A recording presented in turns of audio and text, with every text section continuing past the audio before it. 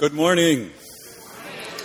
Welcome to First Unitarian Universalist Church of Austin. We are a spiritual community dedicated to the free search for truth, meaning, and beauty, and we welcome each and every one of you here this morning.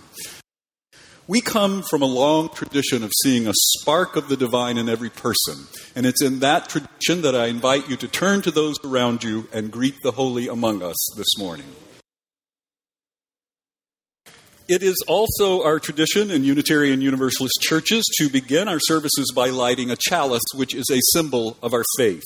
Please say with me our words for lighting the chalice.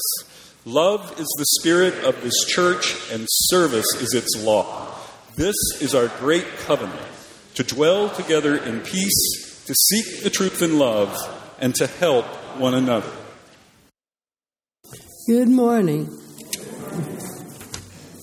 We have a responsive reading this morning. It's called Collective Liberation by the Reverend Chris Jimmerson. I reach for my fullest potential in a world that pits my full potential against yours.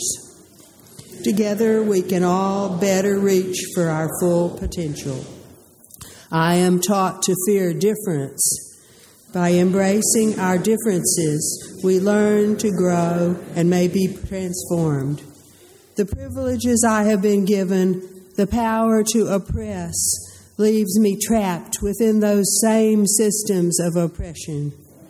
Collectively, we can change those systems and liberate us all.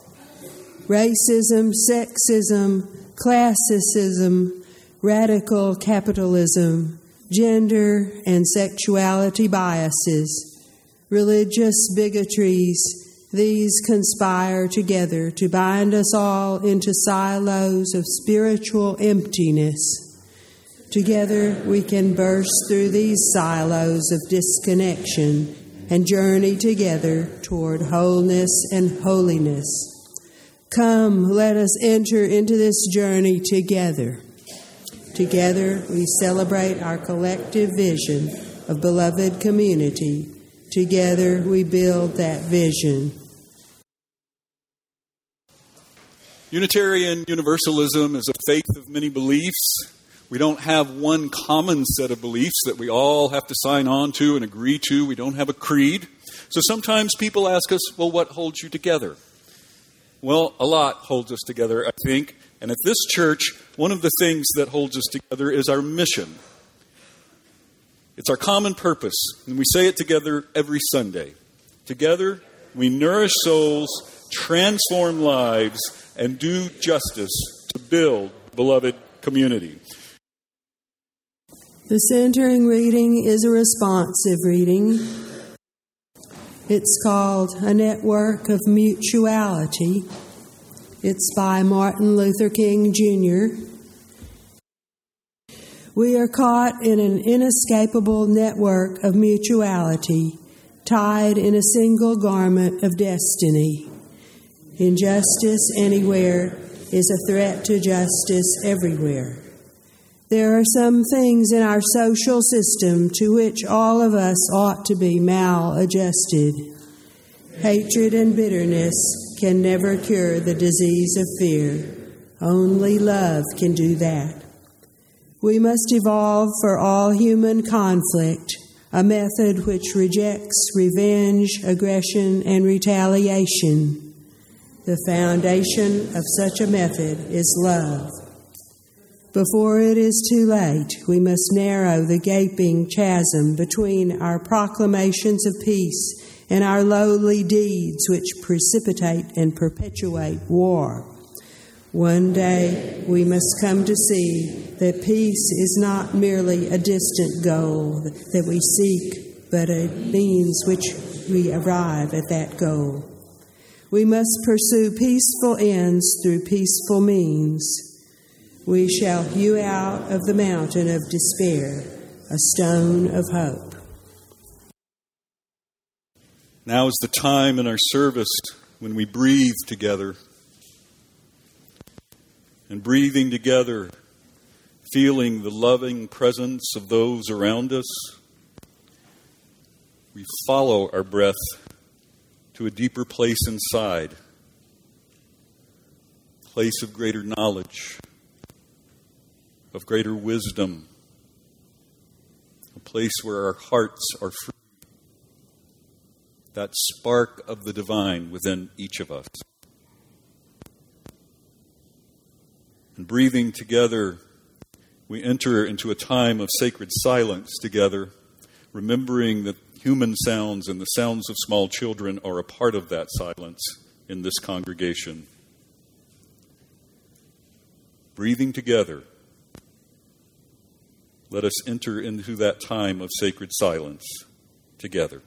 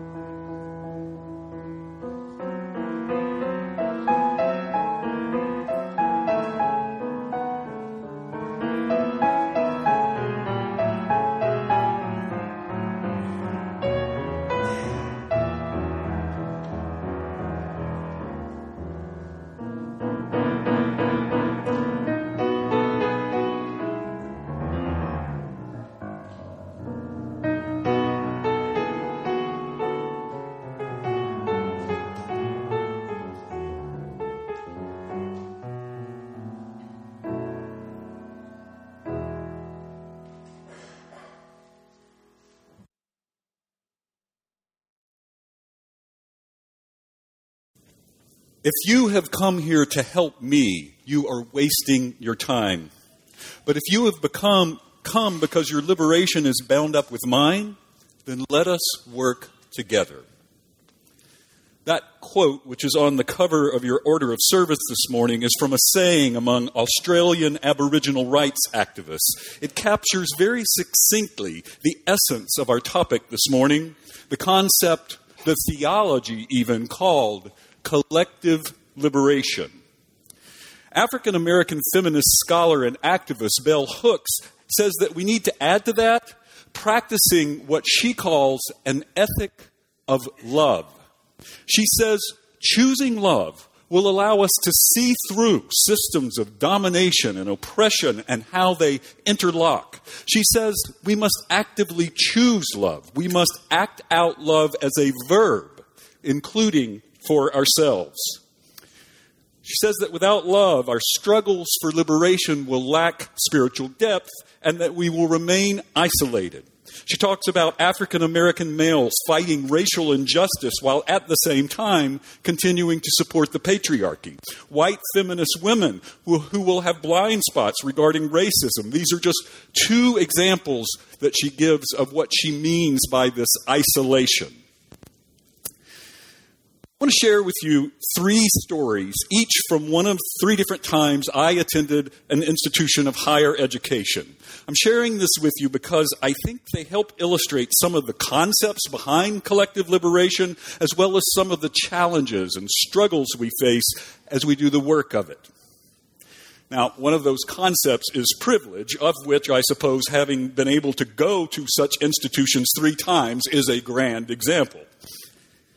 First story. I was traveling from the little small southeast Texas town where I grew up to the big city of Beaumont where I was going to college, and I noticed that I was out of gas. This was an 8 o'clock class. It was early in the morning. I was 18 and still half asleep. So I pulled over to a little store, filled my tank up, drove off and never paid. Went to class, got back to my grandparents' house where I was staying at the time, and 2 police officers from the little town showed up at the door. So my white, deacon of the First Baptist Church grandfather and I met them on the breezeway, and he explained to them what a good kid I was, and I explained how I was just sleepy, I forgot to pay, and they let me off the hook. My grandfather called in a credit card number, and then the police actually got on the phone and told them they should demand that people pay up front so this won't happen. It was only much after that I thought, what would have happened to me if I had been an African American kid? Might I have been arrested? Might the course of my life have been changed by that one stupid mistake? This is an example of systems of unearned privilege in which we live, whether we like it or not. I was able to go on with my life because I was white.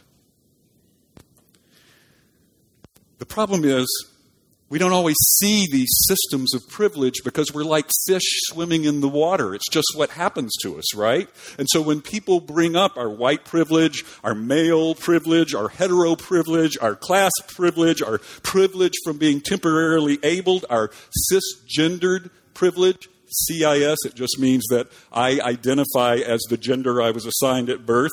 When people bring up this privilege, we can get defensive, right? We can want to say, I earn where I got in life. Or we can say, don't blame me. I don't want this stuff. I don't want this privilege.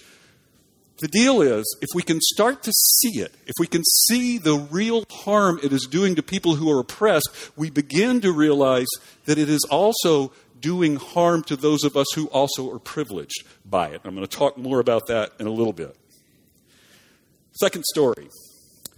Years later, I had gone back to college to get a degree in psychology. By that time, I had become a lesbian, gay, bisexual, transgender, queer rights activist. I'd become an HIV/AIDS activist. I was working in HIV research, providing treatment for HIV. I had joined the activist groups Queer Nation and ACT UP. And through these connections, I had begun to become aware of other forms of oppression and get involved in activism related to those, too, especially as it involved how HIV was moving into other populations. I began to see the racism all around me. I began to see how women, even at our activist meetings, were being silenced and ignored. I began to see the barriers against which disabled people came up against. And I began to see how all of these different isms held up and reinforced one another. That's called intersectionality. I'll talk about it in a little bit. And I thought, boy, I am really doing the work. I am an all-around anti-oppression warrior. Then one morning I had left a class and I was walking across campus, and I noticed that I was feeling anxiety and fear. And then I realized that unconsciously I had walked in a wide circle to avoid coming together with a group of my fellow students who happened to be African American and were cutting up and having a good time. And then I noticed that I hadn't done the same thing with a group of white students that were acting the very same way. So all of my unconscious bias was suddenly pulled into my consciousness. I was devastated. I couldn't believe it. I was like, I'm an anti-oppression warrior. How could I have this racist stuff going on? Well, of course I could have it going on. It was how I had been taught since the moment I was born. And there were no white anti-racist models or mentors in that little southeast Texas town where I grew up. But then I started thinking about something.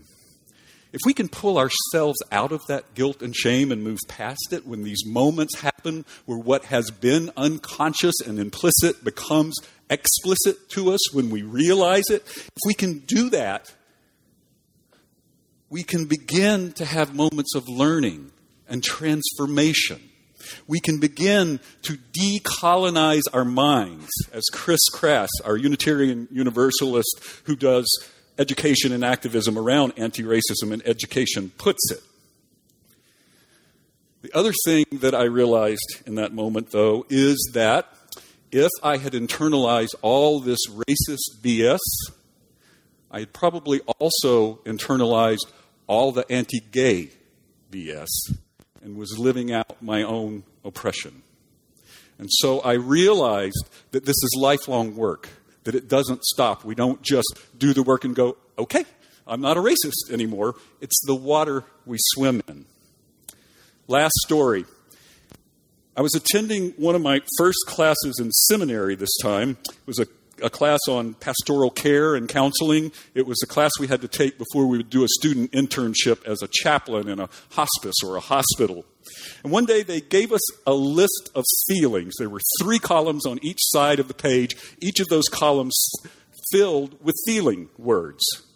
And I looked at that list and I realized that I didn't even know what some of those words meant, that I had never allowed myself to feel some of those feelings, because in that little southeast Texas town where I grew up, the only emotion males were allowed to express or acknowledge to ourselves was anger.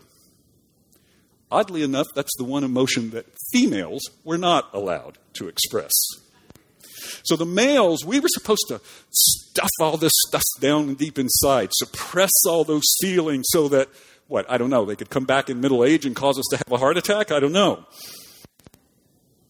The thing is, to be the minister and just the person I wanted to become, I had to reclaim those feelings. I had to get about the work of reclaiming these parts of myself. And that's when I realized that privilege and systems of supremacy come at a heavy cost, even to those who are a part of the dominant group and also get benefits from them. This story also demonstrates the intersectionality I mentioned earlier. I have an intersexual identity, right? I have been oppressed because of being a gay man, but I've also had privilege because I was white and male. Intersectionality talks about how those things interact with each other. Other folks have intersectionality because they have more than one way that they experience oppression. For instance, an Asian transgender woman. And then finally, intersectionality also talks about, again, how those systems of oppression interact, hold each other up, strengthen each other, and keep each other going. So we will never rid ourselves of the patriarchy as long as there is still racism. And we will never get rid of racism as long as LGBTQ people are discriminated against, for example. Now, I want to let you hear someone else's, who's not white's, perspective on this intersectionality idea. I've gotten better to figure out, as a man, all the things I do sometimes that can be misogynist, that can be sexist. That, honestly, at a certain point, I didn't even realize. I had a moment, I was with a manager at a store I worked at, and someone walked into the store, a man walked into the store, talked to me directly, assumed I was in charge. Literally assumed I was in charge. It was the first person he saw. He thought I was in charge.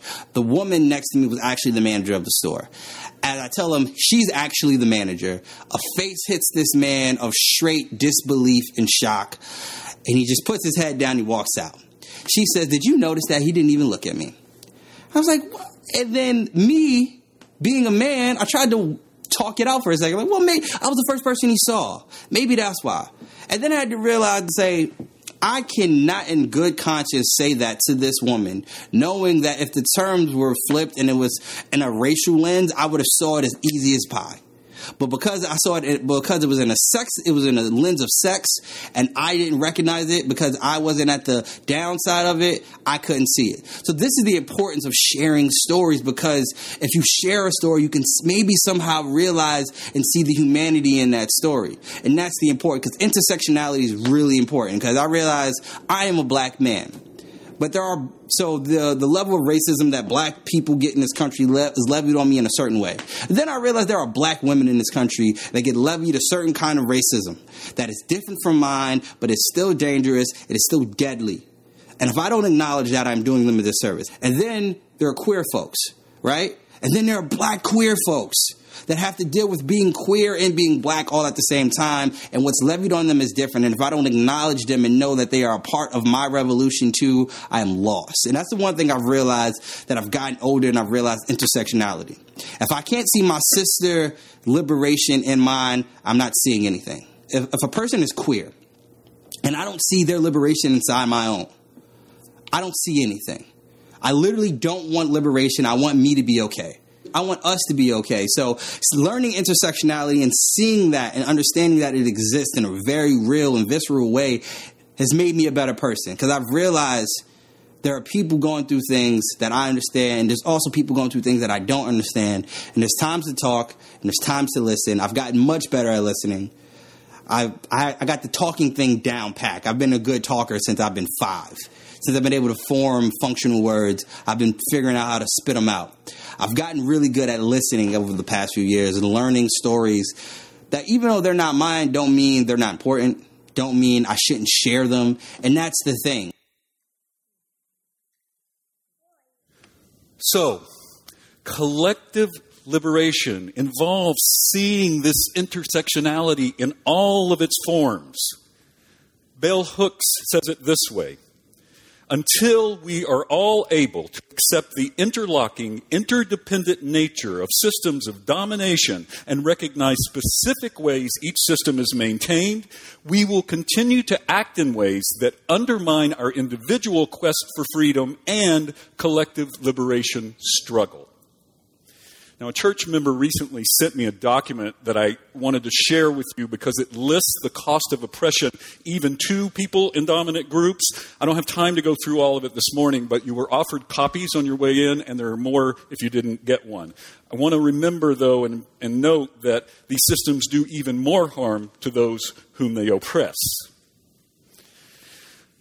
Systems of privilege and supremacy thrive. They survive by keeping us isolated from each other and ultimately relatively powerless.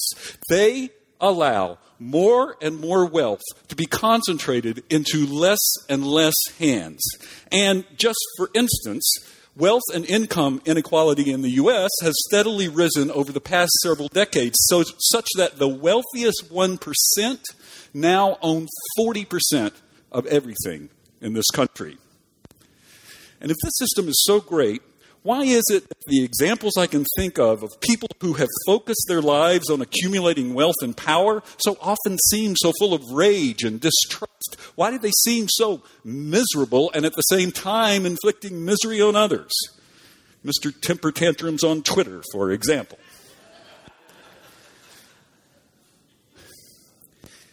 I believe that these intersectional systems of supremacy, racism, unfettered capitalism, heteropatriarchy, classism, radical individualism, and ableism are becoming an existential threat to us all. Let me give you just a couple of examples. We are experiencing an epidemic of disconnectedness and loneliness in this country. Over 35% of adults report chronic loneliness. Average life expectancy in the U.S. has fallen for the past 3 years in a row due to rising drug overdoses and suicides, likely because of this disconnectedness.